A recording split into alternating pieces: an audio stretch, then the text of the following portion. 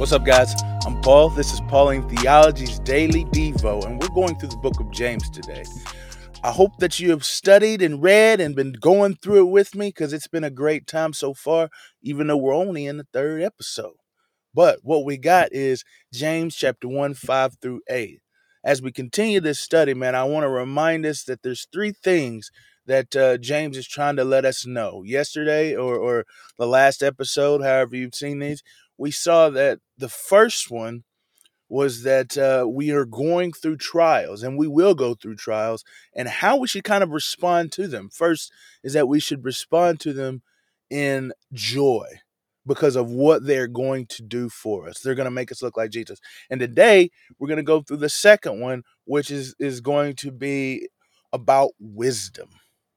So if you haven't read 5 through 8 yet, go ahead and stop the tape, check it out, read it, come back, and we'll answer the 4 questions. If you have, hey, there's no need for delay. So let's jump into it.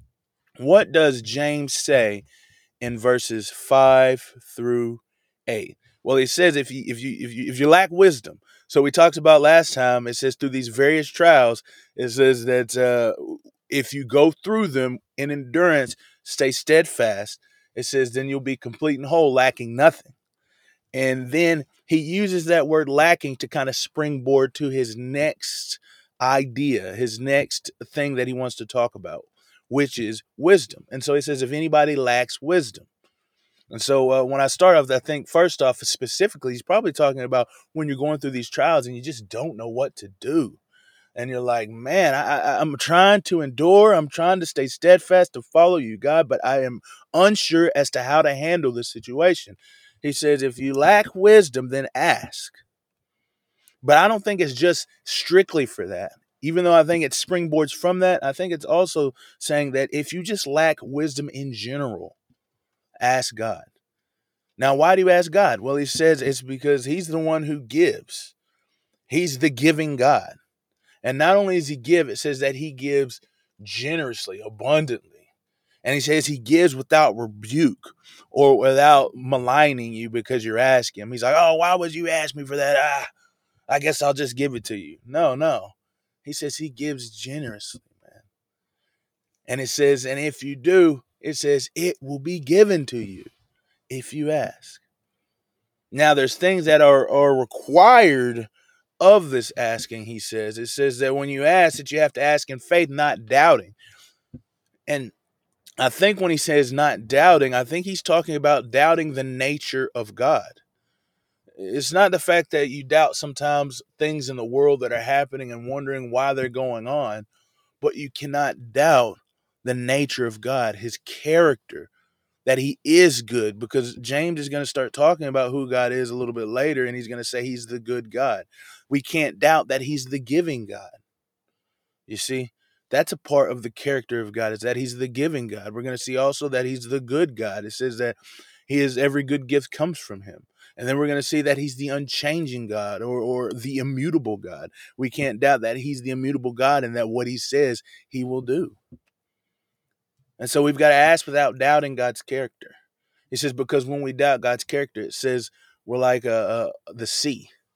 We're just moving back and forth, never stop, unsteady and unstable. Double-minded is what he says. And I think that's a reference to Jesus. To Jesus' saying, it says that a person has to be single-minded in what he does.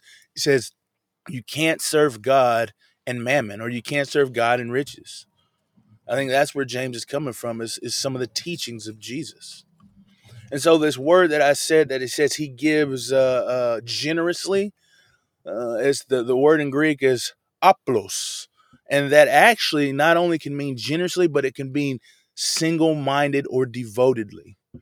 And so it means that he would give these things with the singleness of mind for us. And I think that is kind of what James is playing off of when he says a man is double-minded.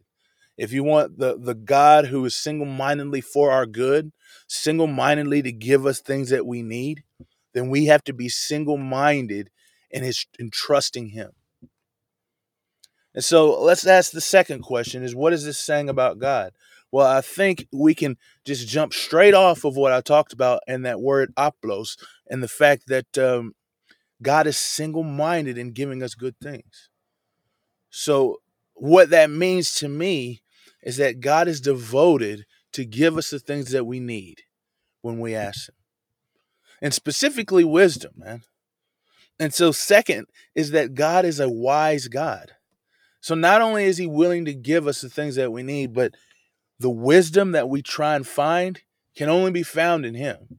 Not to say that we can't have knowledge or intelligence or understanding outside of knowing God, but the true application of that understanding, how we navigate our lives, that can only be found in knowing God. That can only be found in the giving of wisdom by God. Well, what is this saying about man? Well, it's saying we should ask for wisdom. So we need to be humble and we need to go ahead and give it up. Ask God so that we can receive it. But also, I think it's like that we should understand that when we go through this life, that we will have struggles in trying to figure out the purpose or what's going on. And so as man, we should not expect to understand and know all things. And then finally, how do we apply these things to our lives? Well, I think the application is that we should trust in the provision and wisdom of God. We should just trust and rely on God. Trust in his character and his nature. Trust in who he is and his mind for us. I appreciate you guys for listening. And yeah, I'm excited to continue through this book. And I will see you guys in the next episode as we talk about the final thing that James is kind of concerned with, and then dive deeper into those things as the book continues. I'll see you in the next episode.